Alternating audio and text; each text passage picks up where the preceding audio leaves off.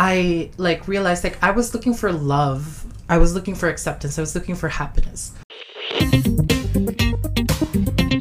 Roche Bosch with Anita and Sarah.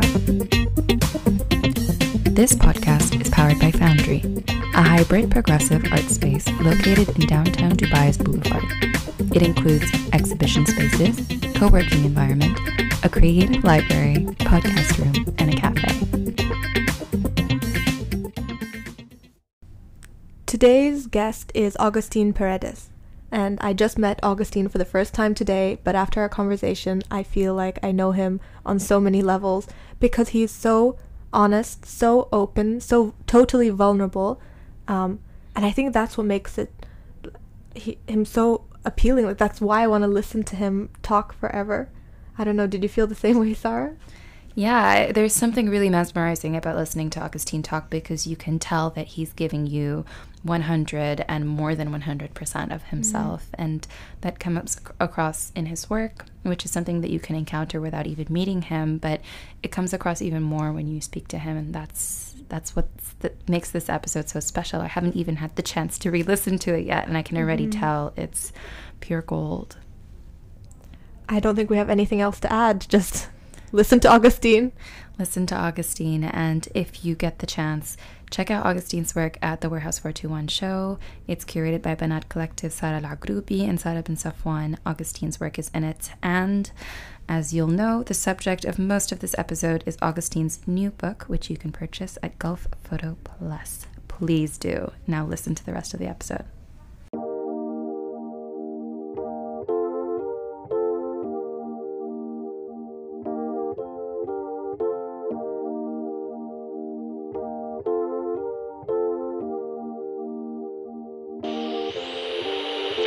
So, Augustine. Yes. Where's home for you?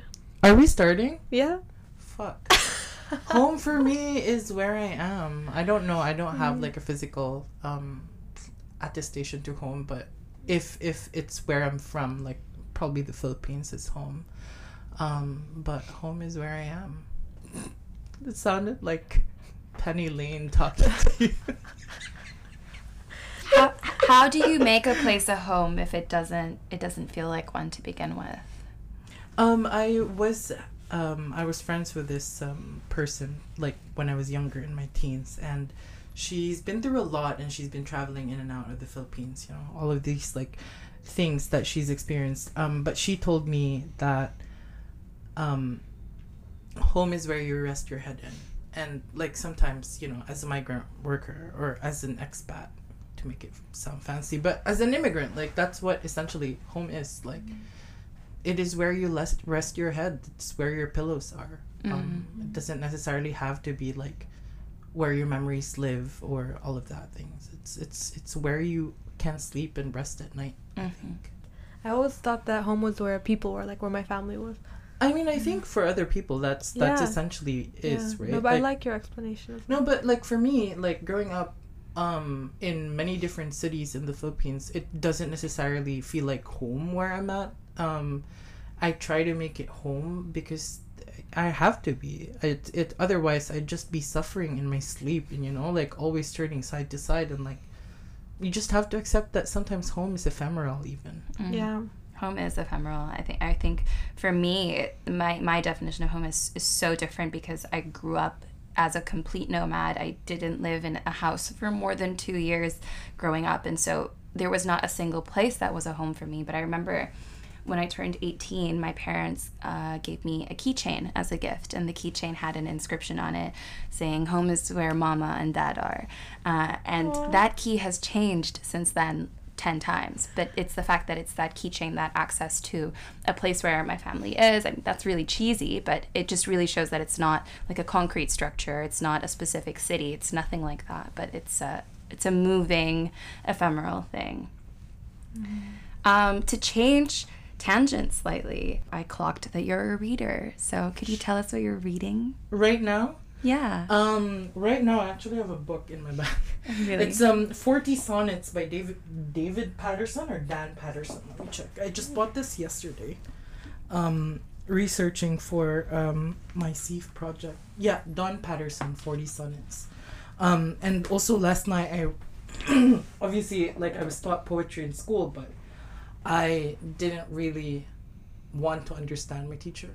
So I never knew what a sonnet is. Like, I only know it has 14 lines. But then last night I was listening to it, and actually, like, it's really cool because the way they write, I think it's called iambic pattern. Pentameter. Yeah. Is that how you call it? Yeah. Pentameter. It's like ba-boom, ba-boom, ba-boom. It's like heartbeat. And, like, after knowing that, like, I kind of read through the book entirely different. It's like, okay, this is why Shakespeare is so famous. Yeah. But yeah, I sound so dumb, but yeah. We can talk about another book that I like. Yeah. Let's do that. I really love Ocean Vuong. Joan Didion also is one of my favorite writers. She is an ultimate inspiration. One time I called her agent to inquire how much it would cost for me to talk to her.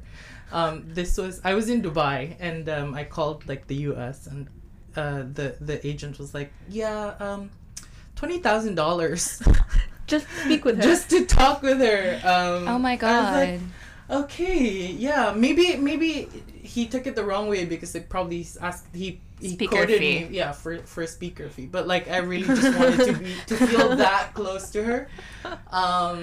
I also read a lot of Haruki Murakami for my fiction. Which one's your fave?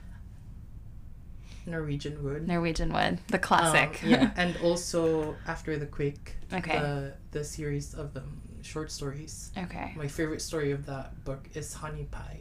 Okay. Um, You have great taste in reading, I have to say. Thank you. I picked up Kafka on the Shore at this library in Turkey once, and I didn't know anything about Haruki Murakami. So I was reading it, and I was like, what is going on in this book? And I kept reading it, and then I was like, I don't know what that was about, but I feel like something in me changed. It's like, that was really a cool. journey. My favorite part of that book was when it was raining fish for the cats, and Mr. Nakata was there. Yeah. And the talking cats, too. There's so many talking cats in Japanese literature. It's crazy. Oh, you should read this. I don't know if you've read it. It's by Banana Oh, yeah. Yoshimoto. The Kitchen? Yes. Yeah. I love that. Yeah, that's a This is good the one. first encounter that I've had with a Japanese book that included a transgender character. Yeah. Japanese books are really, like, they're cutting edge in what they're doing, and they're very, I had a period when I read, like, only Japanese literature in translation, and it was truly a great period. My favorite one was this book called Life for Sale. I'm going to forget the name of the author now, but it is so good. It's a short little book, but I swear it's so dark. It's a warning that it's dark, but it's dark in, like, a existential way where you're questioning, like, what is your meaning of your life? And in the book, this the protagonist, it's by Yukio Mishima. The protagonist puts an ad in the newspaper selling his life, and he takes up any client who wants to do anything with his life, including end it. And it's this series of adventures that he goes on, but it's absurd. I love that. Yeah. I could sell my life to a film, right? Would you buy it? Would I buy your life? $20,000? I think you should keep it. I think you should. I could give you a 50% discount No, if you buy stop! it now. The rate's only going to go up from here. I was wondering what photos have impacted you the most, or, like, what's the first photo that you looked at and you're like, this touched me. Photos are not very remarkable to me. I mean, growing up, like, obviously I've been surrounded by, like, photo albums of my parents in, like, the 80s or, like, 70s. But I don't remember any particular photo. I do remember a particular book, though. Okay. And the image of the book cover, it's Hope for the Flowers. I don't know if you've read that. It's a story about a caterpillar that wanted to get on top of the caterpillar pile, but he was going through the phase of cocooning. Only then that he needed that experience to realize that he actually doesn't need to climb the cocoon, the caterpillar pile. He just needed to be a butterfly to get to the top.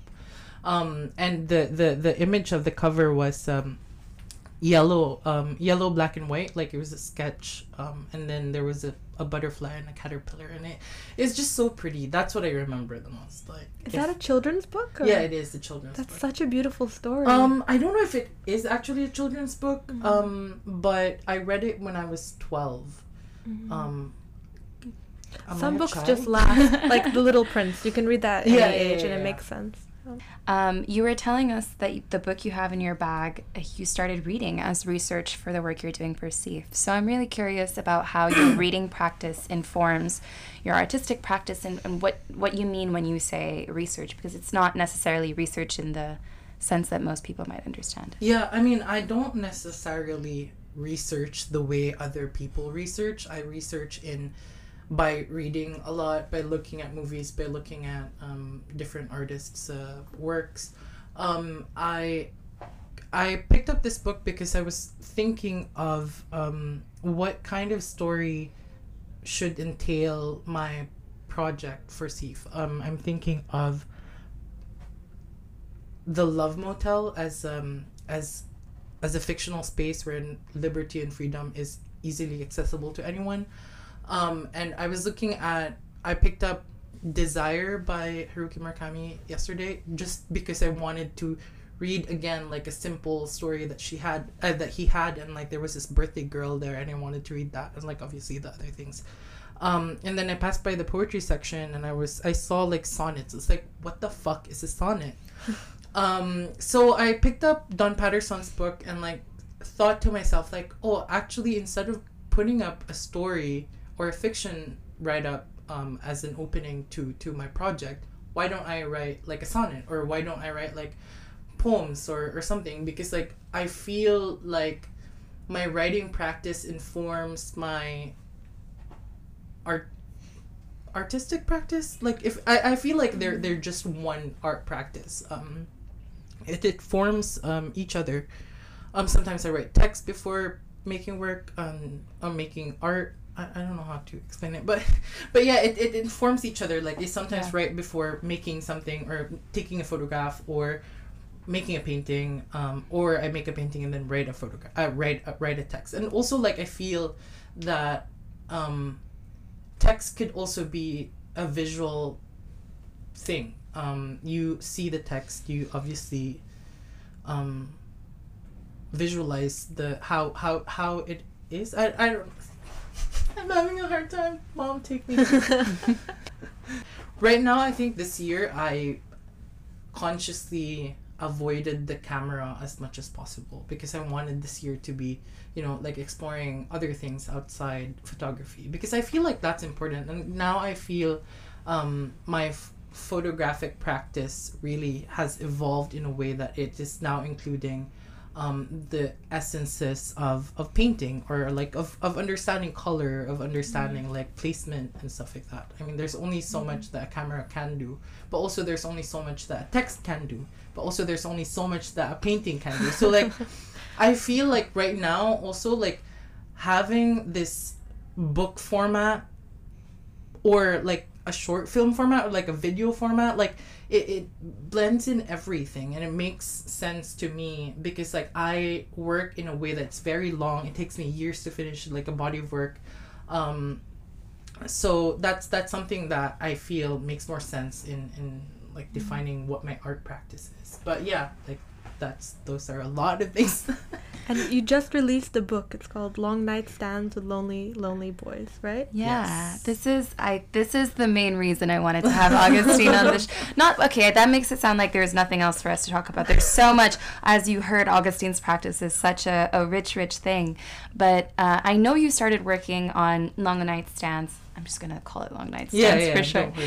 In 2014. Yes. How did it take the form of a book, and did you know from the outset, or was it through the collection? Can you take us a bit on the journey of how you went from 2014 bless you. Thanks.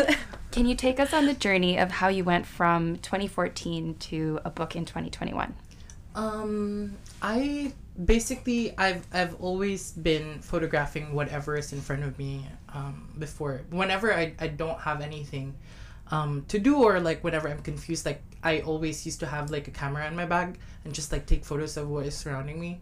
And then I fell in love in 2012, and I kind of kept myself from taking photos of that love and like suppressed all of that.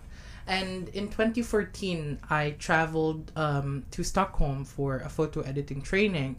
And that was the first time that I actually felt truly free. I felt like I was holding hands outside. I was kissing outside. Like I was doing all of the things that I couldn't do because I was in my own closet. And I freed myself at that time. And then I went back home to the Philippines, and I kind of kept the love that I felt when I was in Stockholm, and like wrote emails, wrote like texts, and like photograph the things that I brought with me from that trip.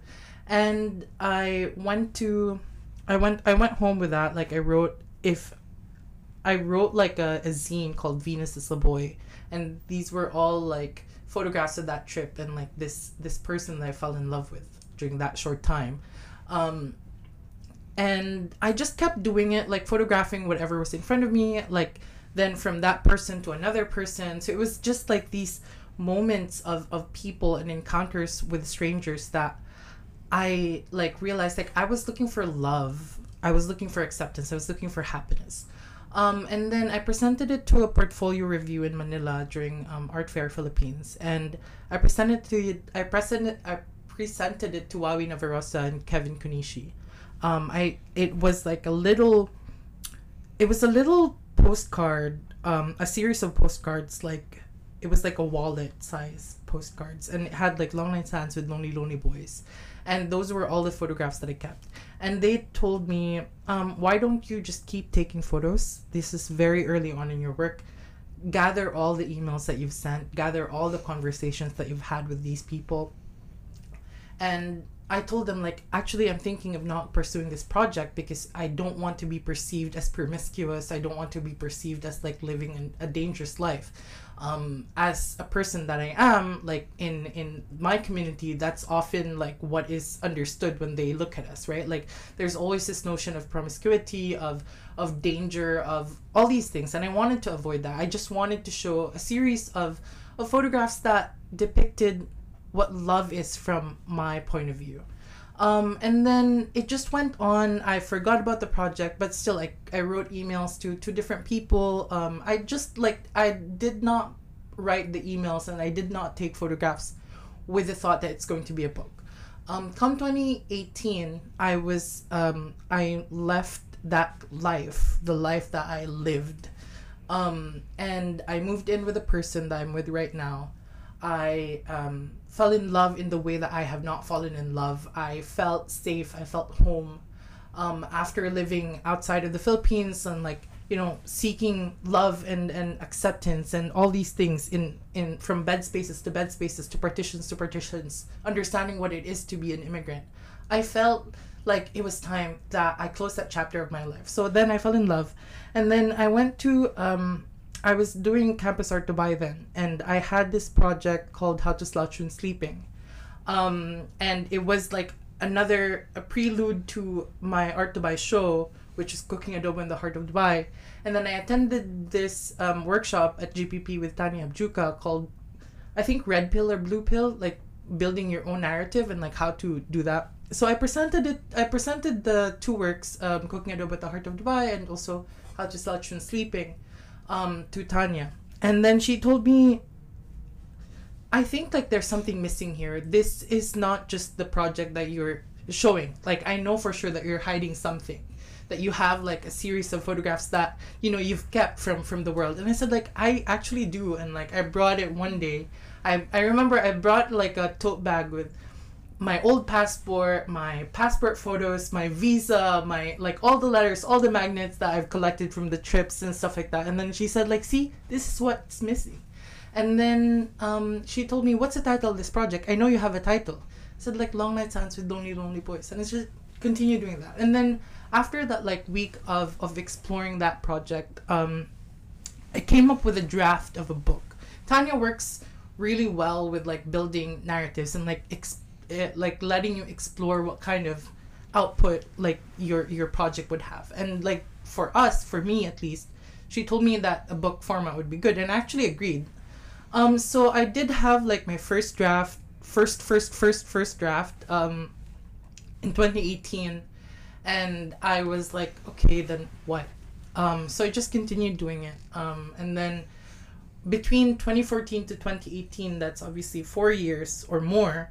I just like, I spent the time after that curating the archive that I already had. And then I decided, I think 2019, when I went to International Summer School of Photography, applied without work, Long Night Stands, and we, like, I had like my final convincing that, you know, it's gonna be a book. And then now it is a book. It is a book. It's a very long, it's that's the short of it, I'm pretty sure. What was the final convincing? It was, I had like, I think on the 3rd or 4th day of ISSP, we had like portfolio reviews, and I presented it and I showed him the things that, you know, people like us would understand. And he said to me, yes, no one understands this except both of us, because we've both been there. There was a photo of, I don't know if you remember in the book, there's a photo of La Depot in Paris. Yeah. And he told me that, yeah, people who know what it is like to be us, yeah, have been there and they understand. So that was like one final thing that I said, actually, yeah, if people cannot articulate the things that they've been through, maybe I could do it for them. Not necessarily that they've been through what I've been through, or not necessarily like mirroring what is in front of them, but also maybe just that feeling. It could be replicated by different people, and it doesn't have to be people like me. It could be people like you. Yeah. It could be people that, you know, are going through this straight line rather than a curved line. Yeah. I think that everything you're saying, and I mean, this isn't just me complimenting you because you're in front of me, everything you're saying really does come through in the book, and that like anyone, no matter their lived experience, can find something in there that really does like strike a chord with them and feels like something that's so close and intimately tied to their lived experience. And I think that's by virtue of your honesty. It feels like such an honest and like raw, it's a really special object. I mean, I have yet to read it. I'm gonna order it online, or maybe pick up my copy at Galphoto Plus at Ulster Cal, which everyone should do. But just speaking with you, you're so candid, so I'm sure that like the book is gonna have the same energy. Now that you've finished the book and it's published, how do you feel about the things that you wrote about? I haven't read the book again after the print. I feel scared. I feel like, because during the last editing times, like the last few days of before I sent it to the printer, I was looking at the things that I have written and I have experienced, and I just felt so sad for myself, for my past self. Like, why did I put myself through so much? And in the moment, I remember so well that in the moment, I just felt so free. I just felt like, yeah, no, heartbreak is a part of life, whatever. I'm going to have to deal with it. But now, it doesn't have to be like that. I look at the book and like look at the images, look at the mementos that I've kept, the writings that I wrote for people, for the emails that I've sent to people. I realized that I really was looking for love, and sometimes I looked for love in the wrong places, and sometimes I carry my baggage of loss and longing, and opened the luggage to, and the baggage to the people that are not willing to open it with me. And it's just also like looking back at the experiences, especially during the Lonely Transit chapter 2. I put myself in so much danger. I put myself in many dangerous situations that I don't think I would do again. I, like, during the Lonely Transit time, I was between 20 to 25, 26. And I realized that during that time, it was really something that I overlooked. Like, I would go to a person's house and, like, not worry about being beaten up, being robbed, being like, just for the sake of this slight chance of happiness, that sliver of love that I could find. Like, I would like go through all of that. I remember one time I traveled to a place, to a city, only to be rejected after like that like slight love feeling. And it just like, why? Like, sometimes I look at myself as like, did you really deserve that? Because like sometimes I also look at myself in the mirror. It's like, do you deserve all the things that happen to you? Is it you wanting them? But yeah, it's that, like, I feel scared looking. I feel scared of what it might like open up again. Yeah. Yeah, I think everyone comes to healthy love on a different path. And everyone has a path. Yeah. No one goes straight to healthy love. That's true. Welcome home, sweet home. Yeah. You briefly mentioned How to Slouch When Sleeping as something that you did. Was it initially in Art Dubai? It was, yeah, I think I was doing Campus Art Dubai 6.0 then. Yeah, it was during that time that it was the project or the series of self-portraits happened. Mm-hmm. So that's an image that I have to say, it's a very poignant image, and it's also the cover of Long Nightstands, right? No. No? No. That's another image. Yeah. Or is it a painting?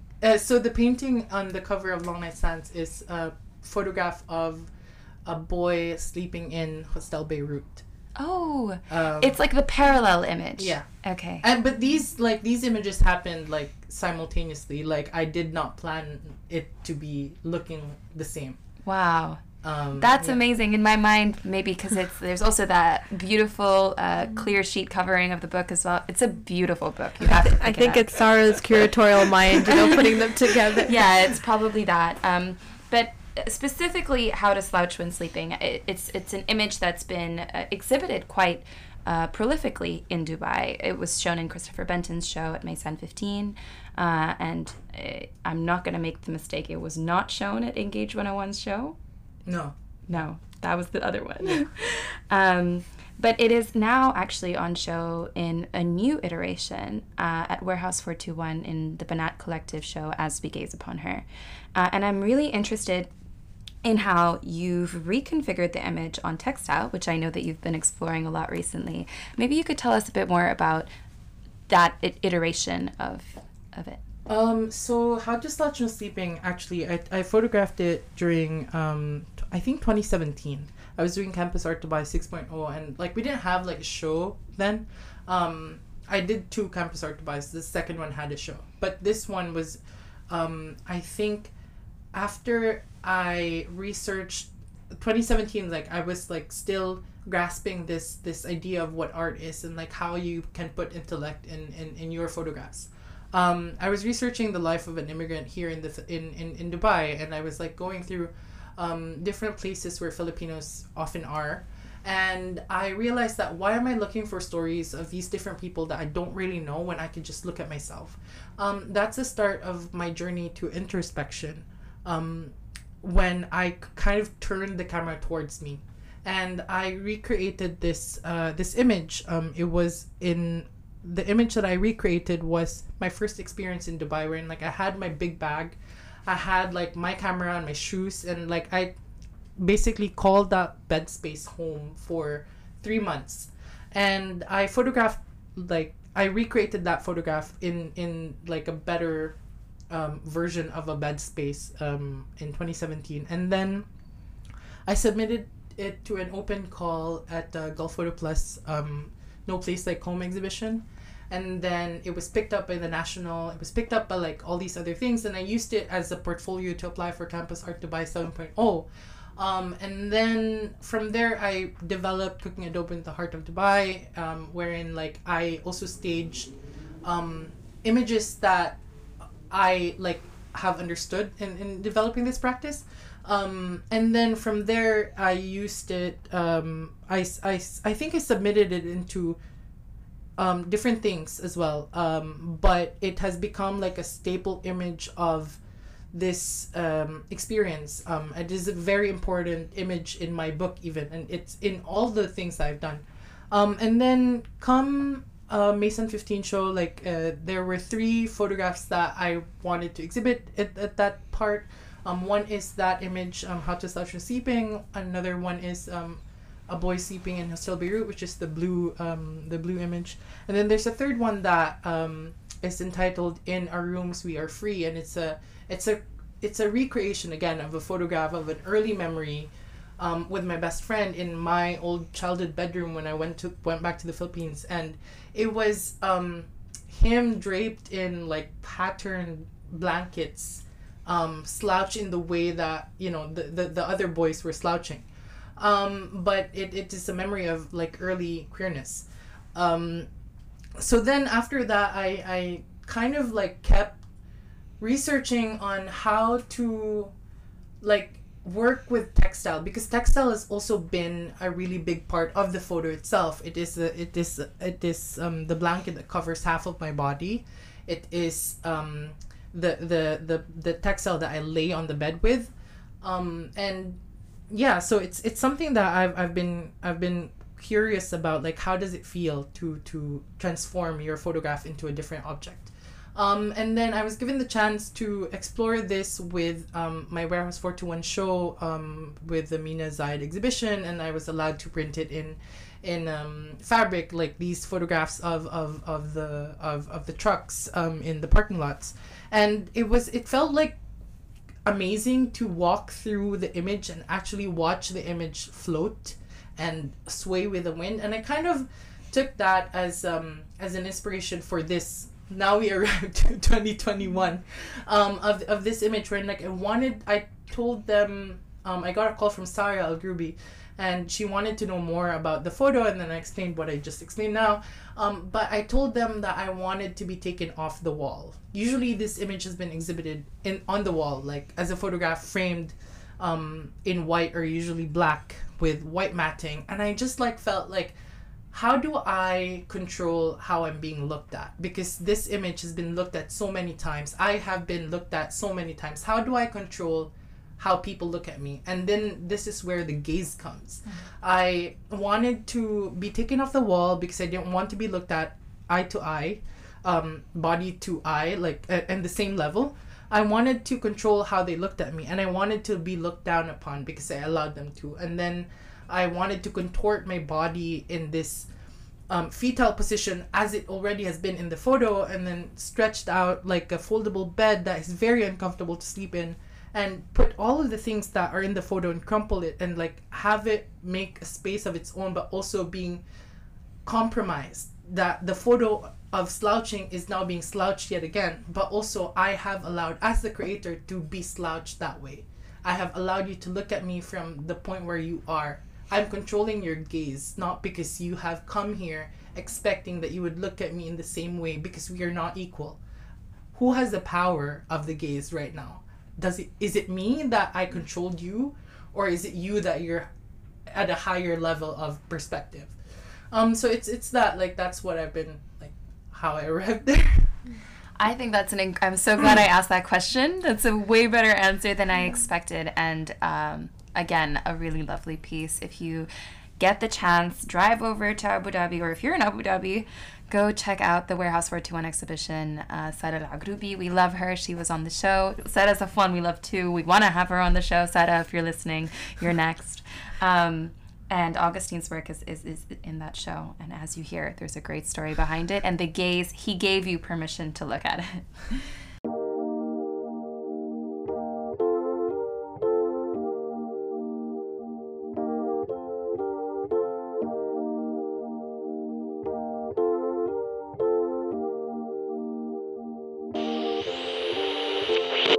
Okay, so this is such a good question. No one has ever picked one before. What is your idea of perfect happiness? What the fuck? No, there's a reason why it has not been asked. Perfect happiness? I don't know. I don't have an idea of what it is. It will come when it comes, and when it comes, I will embrace it with all my entirety. I want to be perfectly happy. Don't you? Doesn't everyone? Yes. Okay, I think 4. happiness comes in moments. Right. Yeah, it comes in waves. Happiness. One for, what is the trait you most deplore in others? I hate it when they are dishonest. I hate dishonesty. Mood. Yeah. Right? Like, 'cause sometimes you can be honest. You can be dishonest, but there's still a sliver of truth that comes with it. Is that full dishonesty? Does that count as something you deplore? I don't know. Who knows? You! And then on a similar line, what is the trait you most deplore in yourself?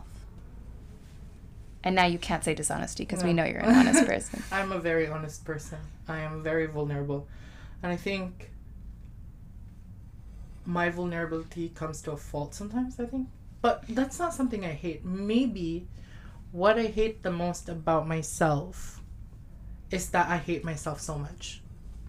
Yeah. I self-inflict hatred onto myself. And I know for sure I'm not the only one that does that. I look at myself like, what the fuck? Yeah. That's what I hate the most about me. That I hate myself. Yeah. Like, and you should also not think of hating yourself because you don't deserve hate, especially from yourself. But it's not a logical thing. Yeah. Yeah. We are bound to just keep hating ourselves. There's no way out. Great note to end on. I'm so sorry. Okay, you can ask me a different question. We can erase that. Shall we ask a different question? Yeah. That sounds very deprecating. Okay, we're going to do a bonus question with Augustine because we don't want to end on that depressing note. If you could change one thing about yourself, what would it be? It would be that I want to change the previous answer. I want to be able to love myself fully. I want to learn self-love the way other people love themselves. I want to love myself more. That's one thing that I would want to change. That's a positive choice. That's positive, right? Like, Same answer, different twist. I love it. Okay. Well, thank you so much, Augustine, for joining us today and sharing your heart. Thank you. It's my pleasure. ASMR.